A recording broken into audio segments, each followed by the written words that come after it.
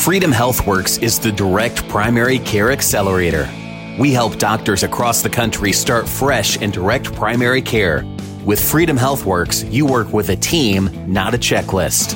Visit freedomhealthworks.com and together we can achieve true freedom in direct care. Hi, everybody. Welcome to Healthcare Americana. I am your host, Christopher Habig, the CEO and co-founder of Freedom HealthWorks, accelerating direct primary care across the United States. We've talked about the bottleneck that exists in physician training, going from medical school to residency. Now, thousands of physicians each year are stranded in a professional purgatory of successful completion of medical school, but unable to land a residency spot in order to complete their training. If you know what I'm talking about, we have a lot of past episodes about this. I encourage you to check those out on Healthcare Americana. The largest culprit of this is federal funding for a fixed amount of residency positions being unchanged since the late 90s. While we have more qualified candidates than ever for that same number of positions. Now, this is a very exciting episode because we tend to try to illuminate a lot of issues in healthcare that leads up to a lot of frustration that patients and physicians both have. Today, we're actually going to talk about some potential solutions or ideas to make things better. That's always very, very exciting for me too. So as we dive deeper in this subject about physician shortages, we try to find out, is it just a useful headline for scaring us, or is there a real problem that we can identify and take action on without relying on the federal government to actually get something correct? With me today is Dr. Muhammad Khalif, an associate physician with the National Association of Assistant Physicians, as well as a president of the American Society of Physicians, Dr. Nadeem Mian, a mental health counselor at the PCAX Clinic, Puget Sound Psychiatric Clinic. Welcome, gentlemen, and thanks for chatting with us today on Healthcare Americana. Thank you for having us, Chris. Thank you so much for having us. Now, we touched upon the subject of associate physicians before, but give us a quick synopsis of what that term actually means, Dr. Khalif. Yeah, sure. As we discussed on this episode, as you discussed with Dr. Farina before, an associate physician is a physician, and the term is often, confused with an assistant physician that is not a physician. So these are doctors, medical school graduates who have completed their board exams and have speak English, are U.S. citizens or permanent residents, but haven't found that residency training yet to get board certified. And this license was meant to, have a bridge between the residency period and when they graduate from medical school, because positions are very few in this country and haven't increased for a long time. Now, we see eye to eye on our dislike for the term physician shortage. I think it really downplays the supply and demand of very talented individuals like yourself who choose to spend their lives caring for other people. And Dr. Mian, I'm putting you in this one as well. You like to refer to it as a physician training shortage. Yes, exactly. Because the physicians are there, right? Every year we have thousands and thousands of medical school graduates, both U.S. citizens and non-U.S. citizens. Even data has been showing that U.S. citizens have been even graduating more and not been, able to attain this residency positions. So there is no shortage of, physicians. This is a term that is, meant to scare people, in my opinion, to bring in more, mid-level providers. But the issue is a training shortage. And at the American Society of Physicians, we are trying to redirect this focus and ensure people can, understand it, because it is hidden from the public. And not a lot of people, especially the general public, understand that there is a training shortage rather than a physician shortage. Yeah, Dr. Mian, anything to add on as far as your views of the term physician shortage? Yeah, I'm completely agree with Dr. Muhammad. It is unfortunately for the last since we have this artificial cap where the funding is limited for the programs to expand. It is definitely the shortage or the opportunities to train new physicians rather than competent or the physician who can be trained as a board certified clinician. It is that the funding gap actually causing more of a concern than actually having a qualified physician around. Yeah, nobody wants to talk about that. You don't get politicians up there saying, sorry, you don't have access to a physician because we're not going to pay for that physician to get trained. Rather, it's much easier to make doctors the scapegoats and say, oh, there's a shortage. Nobody wants to do this. Nobody wants to go into this career anymore to care for people. They're the bad guys over there, right? Yes. And a lot of, the interesting thing is a lot of politicians, especially on the state level, the local level, don't understand, how the medical education system works. And, during our advocacy efforts here in Washington State, we've been speaking with a lot of legislators who thought you could immediately work after medical school and you could get your medical license after medical school. So there's a lot of, like an educational gap on how the system works and with respect to politicians as well. So give us a little bit of color on how the medical system actually does work. So that's a nice little segue into, helping educate people just to make sure we're on the same page for the next items in this discussion in the episode. Yeah, sure. So the typical system in the United States is that if you want to become a doctor, you finish years of undergrad school, and then you go into 4 years of medical school, 4 years of rigorous medical school, both, with doing clinical work in medical school and theoretical work where you're learning the textbooks and everything about medicine. And based on the studies published by the Texas Academy of Family Physicians, you're already at 6,000 hours once you graduate medical school. And then you do 3 years of residency training. So that's an extra 15,000 hours where you're practicing under the supervision of a physician. And then you get board certified. So a lot of rigorous training and accountability in medical education, which is way different than, how nurse practitioners and physician assistants work. In physician assistants, I think you need only 2,000 hours to practice medicine. Nurse practitioners only need 500 to 1,000 hours to practice independently in 23 states. And that's how the typical system works. So within the associate physicians, what we're doing is we're trying to, after these medical graduates finish 6,000 hours of training, they could work under a physician and maybe in a DPC practice or another setting to help these physicians carry on these extra load and, help them serve the patients that are in need. Yeah, I'm glad you mentioned the nurse practitioners and physician assistants as well. So I just want to, go through kind of what you laid out there. So you go to medical school, you get 6,000 hours of classroom and experience. Yes. And then you try to apply for residency. And like I mentioned in the beginning, the associate physicians, a lot of them are caught in this purgatory, meaning they can't get matched. And I believe that there was close to 5,000 or 6,000 physicians a year who are unable to be matched due to funding constraints, because residency programs are government funded, again, set in levels that were set back in the late 90s. So the government pays hospitals to train medical school graduates, and we call them residents. Yes. So that is essentially the government gives hospitals, free labor, which is, and they're called residents, and they work 80 hours a week. And the residents, and another thing about the residents can't change their employer, right? Once, they go in through this lottery system called a match.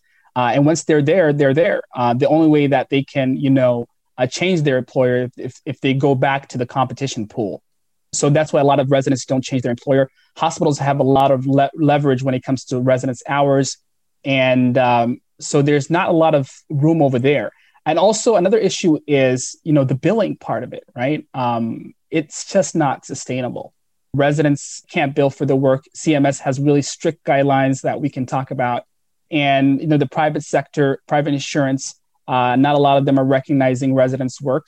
And there's a lot of system crush. A lot of the system is crushing these residents. And then on the counterpart, you have these nurse practitioner residency programs that are opening up and paying nurse practitioners $100,000 to $200,000 a year because they can bill for their work. Well, residents get paid an average of $11 to $12 an hour. So it is a very sad situation that I think we need to advocate for and we need to change. Yeah, it sounds like there's a heck of an arbitrage opportunity that hospitals are participating in by having very experienced individuals who, young physicians, but they're able to bill at full freight because they'll usually bill under a chief resident name or another physician who's been there, even though the resident's earning, I think you just said 80 hours a week, earning $40,000. I mean, that's the closest thing to minimum wage we could probably get, or even under that. So there's a ton of cost savings for hospitals to be able to deploy their residency programs in order to care for patients. And it's just all upside is what it sounds like. Yes. And, that's what we believe. And the problem is it hasn't been adequately studied because there's been a lot of pushback, on, the indirect savings, the cost savings of hospitals when they have these residents, right? So they don't need to employ other physician assistants or nurse practitioners because they have these residents that they get paid for by the federal government to have. And their kind of counter message is that residents cost us too much. We, spend a lot of, training into them. We put a lot of FTE hours into them and, they cost too much. And we'll never know unless it's adequately studied. And these studies are having pushback all the time. Now, do you think that there is some credence to that? Do you think that hospitals are looking at them saying our staff physicians are spending a lot of time training these new residents? What are your opinions as far as that argument goes? My opinion is that, yes, that is, they might be right on the first year of residency or maybe a couple of months into residency, but I don't believe that's the case of a second year resident or a third year resident or a fourth year resident and on, because these doctors get experience on the go. These are, doctors who have been working for a long time, have these clinical hours.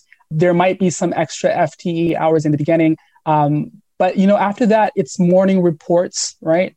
And there's physician supervision. And it also depends on the physician level as well, right? Different physicians know their residents and they know what kind of work they can take on. And I just can't believe that, physician assistants don't need these, rigorous, training, and residents, need these, like constant FTE hours. Right. So I think residency is a supervision environment, and they should be supervised. But at the same time, I think that's not as the extent that hospitals are saying. Yeah. And Dr. Meehan, I know you have an extensive experience working with residents and designing residency programs. It just seems to me like there's a disconnect between that messaging that residents cost us too much when they're earning, I think you said $8 an hour for the work that they're doing. Yet they're able to, and that resident is coming out of medical school with, again, 6,000 hours of classroom instruction and experience. You put that against what you said, a nurse practitioner, somewhere between 500 and 1,000 hours, and a PA at about 2,000 hours. And those people are making exponentially more than what a resident physician is. So it just seems like there's a disconnect between citing cost of a resident and then employing NPs and PAs. Am I reading that correctly? Yes. So most of the hospitals, they claim it just goes under that thing that we have to be more cautious. We have to pay more monies to hire the supervising physician to supervise those resident physicians while they're going through the training. But the thing is, in every residency program, there is a hierarchy is placed in where second-year resident and third-year resident is started to provide those supervisory roles along with the faculty. So it is one of their requirement is that they have to supervise the new coming resident for the first year or few months, as Dr. Muhammad mentioned. So it is not all the faculty that they usually it is portrayed that for one resident they have to hire one supervisor physician. It is not the case. It is the whole team actually work for it. And those supervising residents, they are also being paid as a resident physician. Like a third year or senior resident is being paid as a resident physician. So it is kind of a misnomer. I think it is kind of just doesn't make much sense that they have to spend lots of money for a resident physician to be trained. It is more of a political agenda or something on those lines. I'll tell you in my experience that we had this residency program that was not funded, and we survived without any external help for 4 years. It is a practical proof that a residency can be operated. It can survive without any fundings from the government.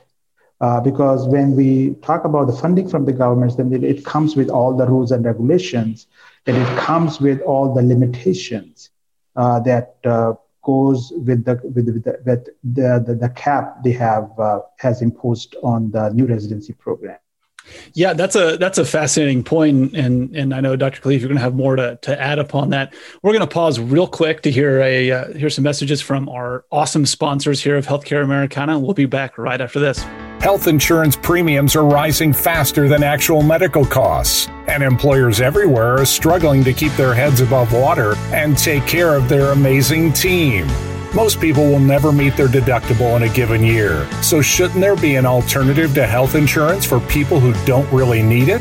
At Custom Benefit Solutions, we build better benefit solutions by pairing local, direct primary care options with affordable medical cost sharing plans. This creates affordable options for America's small businesses. These companies are able to save money and provide an actual primary care doctor that'll take care of your employees and their families. Employees enjoy getting the care they deserve without struggling with confusing copays or deductibles. Want to learn more?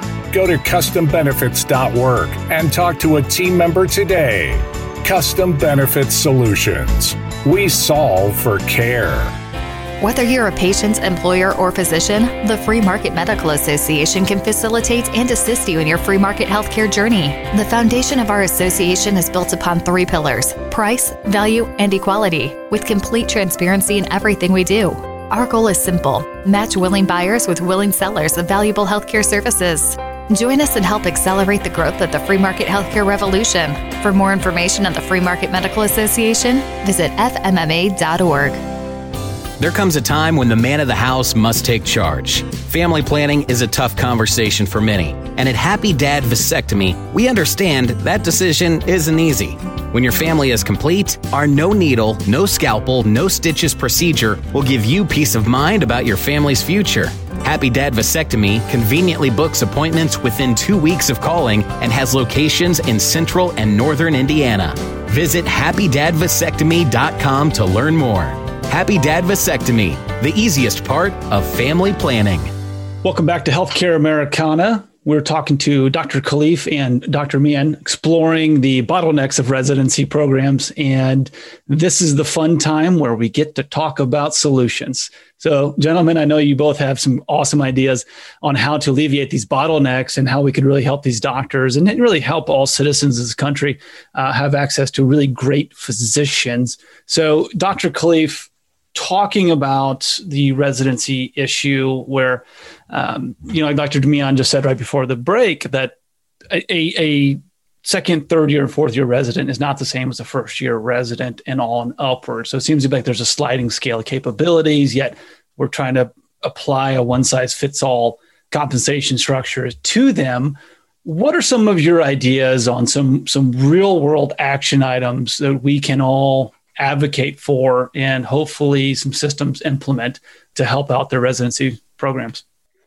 Yeah, I mean, one of the best solutions, and I think Dr. Mian will touch on it, is let the private market run, right? Let's stop having restrictions on the private market. Let independent physicians, DPCs, be able to create their own, residency program without government restrictions, and let them thrive. And I think if these independent physicians, if these, groups thrive, then residencies thrive and we get more residency programs. And another short-term solution is not a one-size-fits-all for residents, right? We have a third-year residence that's about to graduate next year and practice independently. And it's way different. That third-year residence is different from the first-year resident. And we have to, change some of these billing criterias, both from the private market, private insurance, and the government insurance, to ensure that these residents can bill adequately. Because currently CMS and the guidelines for CMS is when residents are billing, the supervising physician has to say that they watch them from first start to second start, They did everything. They repeated the physical exam. And those guidelines kind of restrict residents from billing under their own name and also being able to be compensated for their work. So these are two really important situations that we can advocate for. And we have to stop, shutting down independent residency programs. And I've been speaking with a lot of physicians in, Florida that said that they had independent residency programs that were shut down. And Dr. Mien can talk about his residency program that's been shut down. And if we continue to, restrict the private market, we restrict access to patient care, which doesn't mean that access to patient care always comes from government funding. The private market, we, the people, can work if we're given that chance. Yeah, and I love the messaging. And Dr. Mien, we'll hear from you in a quick minute on what your experiences were with that. But Dr. Khalif, you mentioned something about letting residents bill under their own names. Dive a little bit more into that, because that's an interesting potential solution that I want to dig into a little bit more.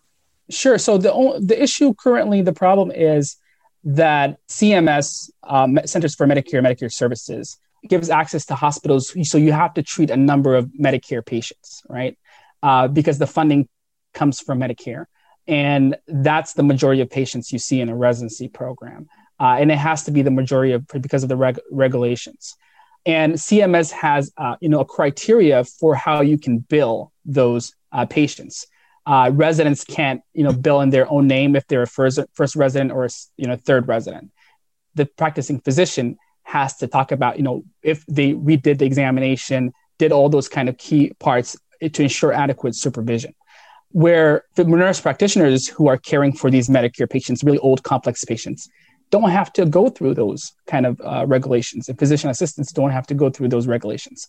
So residents being able to bill like a nurse practitioner, like a physician assistant, and having that parity during training, I think that can increase the residency program, and that can, give incentives to residency programs to open, right? If a business can't run, if there's no, cash flow, if it's not sustainable, then there's no incentives for the private market to open their residency programs. And this is not only from the government sector, but the private sector as well. These big insurance companies, we have to, advocate that they include, reasonable billing criteria for residents so they can get reimbursed for their services as well. Sure. So, my question comes is, what kind of problems would allowing residents to bill themselves, what kind of problems or costs would that alleviate in typical residency programs? A lot of costs. First of all, the faculty that is supervising them, right? Currently, they're getting paid by the hospital through Medicare dollars. And if you had faculty that were, faculty could get paid more, and you would have a lot of incentives for really, high quality physicians in medical educations to train more, right? A lot of physicians are, going under community practice or private practice and not opening these residency programs because there's no huge incentives. And I think physicians in DPC even could eventually benefit from opening residency program because they could have the help and they could have the incentives to grow. And these physicians could stay longer in that DPC and they could grow as partners. And I think it would give a lot of power over from the hospitals to physicians if this was possible. Because I would work at a physician, group if I were a resident, because I feel that I could be mentored more. Maybe my work hours would improve. I would not need to work 80 hours a week. And maybe I could have more options because, once these incentives start to build up, a lot of residency programs could open up that are, competing. Because right now, once resident candidates go into this match, there's no competition. The salary rate is fixed, regardless where you graduated from or how many experience you have. It doesn't matter. The compensation is fixed. Gotcha. And I think they could be more competition. Gotcha. So yeah, this basically lets residency programs expand beyond the constraints of very large hospital systems. Yes, exactly. And I think that would empower a lot of physicians, in my opinion. Understood. So Dr. Mien, we hinted at it. So you've had experience trying to set up your own independent kind of a private practice residency in the past. It didn't go so well. Yeah, so there was a kind of a trial, and it has proven a success on the point as far as the education and the training was provided in that independent program. Just to give you just an example, it was a psychiatry residency program, and there is in training exams happen nationwide. It calls PRITE exam that is conducted by the Psychiatric Association every year. And consecutively 4 years, 3 years out of four, because fourth year we were not able to sit in for that exam because the programs were shut down. 3 years we were at the top 10 institutions nationwide. So it gives you an idea that the academic excellence and the training was provided over there. The idea of having there are two things: private and independent. Private is that they do not require any funding from the government. It can be done. It can be, as Dr. Muhammad mentioned, maybe we just need to find the ways to put a structure to it and see that if the resident, they can build themselves. And then that would be something, it will basically, as far as the financial providing, that would pretty much hold up the program by itself. And this is what we have done too, even though the residents were not billing, but still it's kind of a doable. The other thing is independent. The independent is that most of the programs right now we're having in nationwide are under the umbrella of big institutions. Maybe a structure can go around where not one, but maybe 5 or 10 institutions nationwide can make a umbrella where those independent residency programs can flourish. It will be more, because sometimes they would like to see, they kind of want to oversee the process and the procedures and the training being provided. That is the main goal of that institution affiliation. Mm-hmm. So maybe on those lines, it can be happen. Maybe there are two things happen when we talk about residency program. There is one institution, and then that institution has many residency programs. For an example, family medicine, internal medicine, psychiatry, and they can have those residency programs. So maybe for independent psychiatry residency programs, it could be that nationwide we can develop a umbrella institution where many other top-notch institution can participate in and provide that institutional regulation for those programs. That will satisfy the current, the way it is being done right now. Right. Yeah. I can definitely see that. So you mentioned something. You said in the fourth year it was shut down. What did you mean by that? So I want to hear your personal experiences with what you were trying to do, what successes you had, and then ultimately what led to it being shut down. So the program was, as I mentioned, there are two parts to it when we talk about ACGME, Accredited Council of Graduate Medical Education Regulatory. The fun part in that is that the residency program should be under a institution. And when we apply for the institution accreditation by ACGME, it was granted. First, it was granted for 2 years, and then afterwards, it was continuous, which is 10 years or so on. And the second level happens after that institutional accreditation. The second thing happens that the residency program per se, or the resident program itself, have to be recognized by ACGME. Mm-hmm. Accreditation process is a accreditation. Yes, right.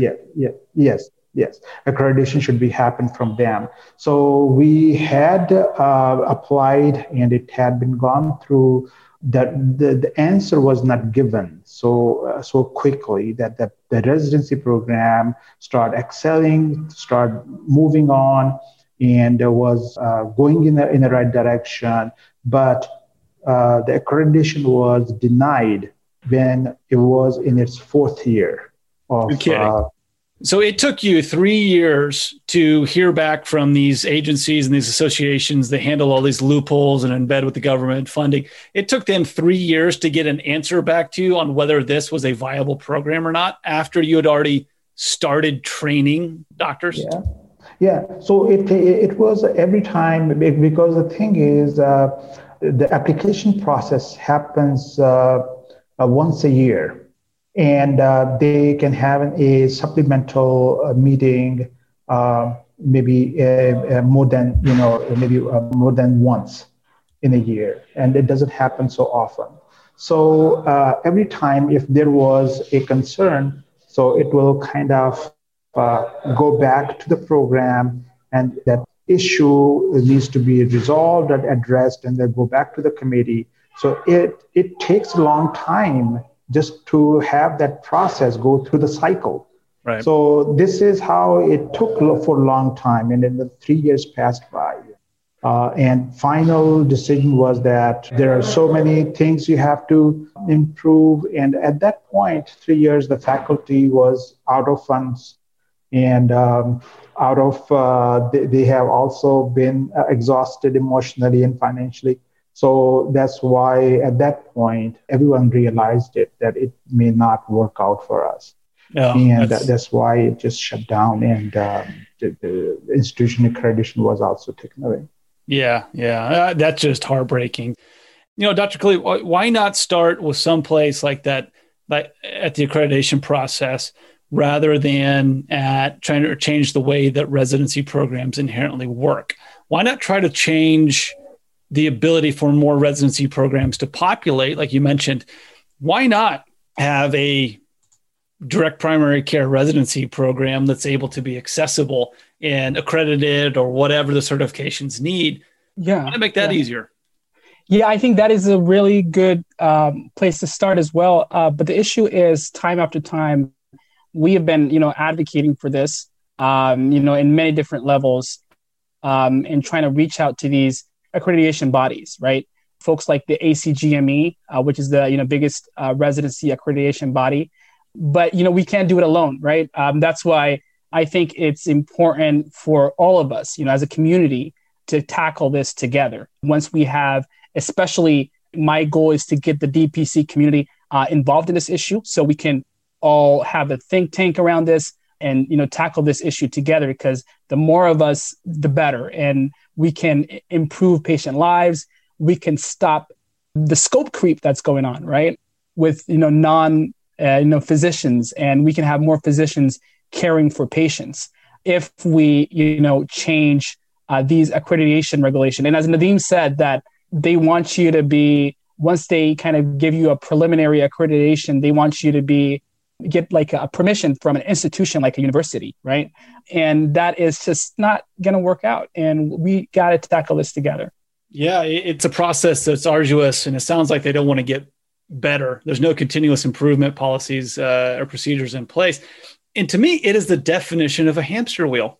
It really is. We restrict the number of spaces here. We restrict the ability of incredible leaders such as Dr. Mann to get out there and start up their own residency programs to help alleviate this problem. And then they only want to do business with hospital systems, and hospital systems then shove doctors into restrictive covenants and restrict their ability to be free-thinking physicians.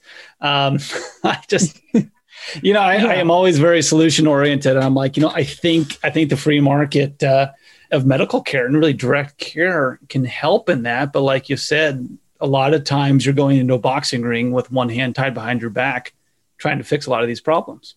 Exactly. And that's why during your episode with Dr. Khan, you asked her a question about how can the, private market can intervene. And I was just, shaking my head because, and then I got this spark and I was like, I got to bring Dr. Mian to this show because, the issue is, with that. And there's just so many loopholes for entrepreneurs in this field, right? And imagine if you kind of shut the door on every entrepreneur physician who wants to increase that backlog of physicians, that wants to reduce that backlog of physicians. There's 10,000 physicians every year who don't match, right? And I think giving those physicians a chance to expand these residency programs, and the investment that goes in, it's not easy. That's why these physicians really want to make a difference. Dr. Mian's group, I think invested north of $1 million. And it's a lot of money to, implement these kind of things. And I think it's just a shame to see these entrepreneurs going through this hamstering, as you said. Yeah, it really is. It really is. And Dr. Mian, to go back to what you said, you had top 10 results. I mean, it was working, yet just because you didn't have the right forms or someone didn't like what you guys were doing or you didn't jump through the right loopholes, they decided to shut you down. So it's an absolute shame. Absolute shame. Well, Dr. Khalif, Dr. Mian, thanks again for joining us on Healthcare Americana. I love these episodes where we're able to present solutions so that people have an action plan and can get out there and try to change some stuff up there. To learn more about direct primary care, listeners can visit freedomhealthworks.com and to listen to all our past episodes and even check out our awesome online shop. Visit healthcareamericana.com, pick up the latest swag in the DPC community. Thanks for listening, everybody, and thanks for helping us make a positive change in healthcare.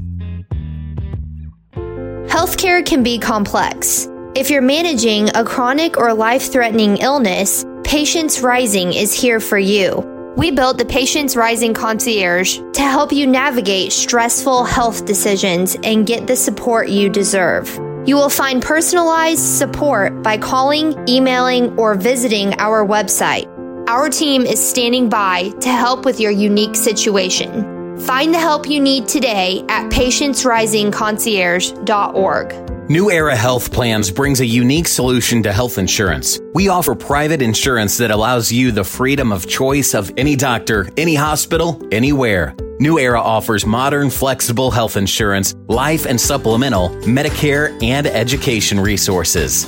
We are a national agency licensed in most states. New Era emphasizes educating our clients and helping people make smarter decisions that deliver value and peace of mind. Our plans allow our customers to save 25 to 50% each month while providing transparent health benefits at a price that actually makes sense. New Era Health Plans is committed to providing the best service to self-employed business people, individuals, and families. We are an endorsed vendor of the Free Market Medical Association and believe in the power of free market medicine. For more information, visit newerahealthplans.com. New Era Health Plans, modern, flexible health insurance plans. New Era Health Plans, Inc. is an independent field marketing organization representing Philadelphia American Life Insurance Company. Hi again, everyone. This is Chris. At Healthcare Americana, we're always on the lookout for great stories to tell in the healthcare industry, and we'd like to hear yours. Check out healthcareamericana.com and send us your ideas for episodes or if you'd like to be a guest. Thanks again for listening. Hope you enjoy it.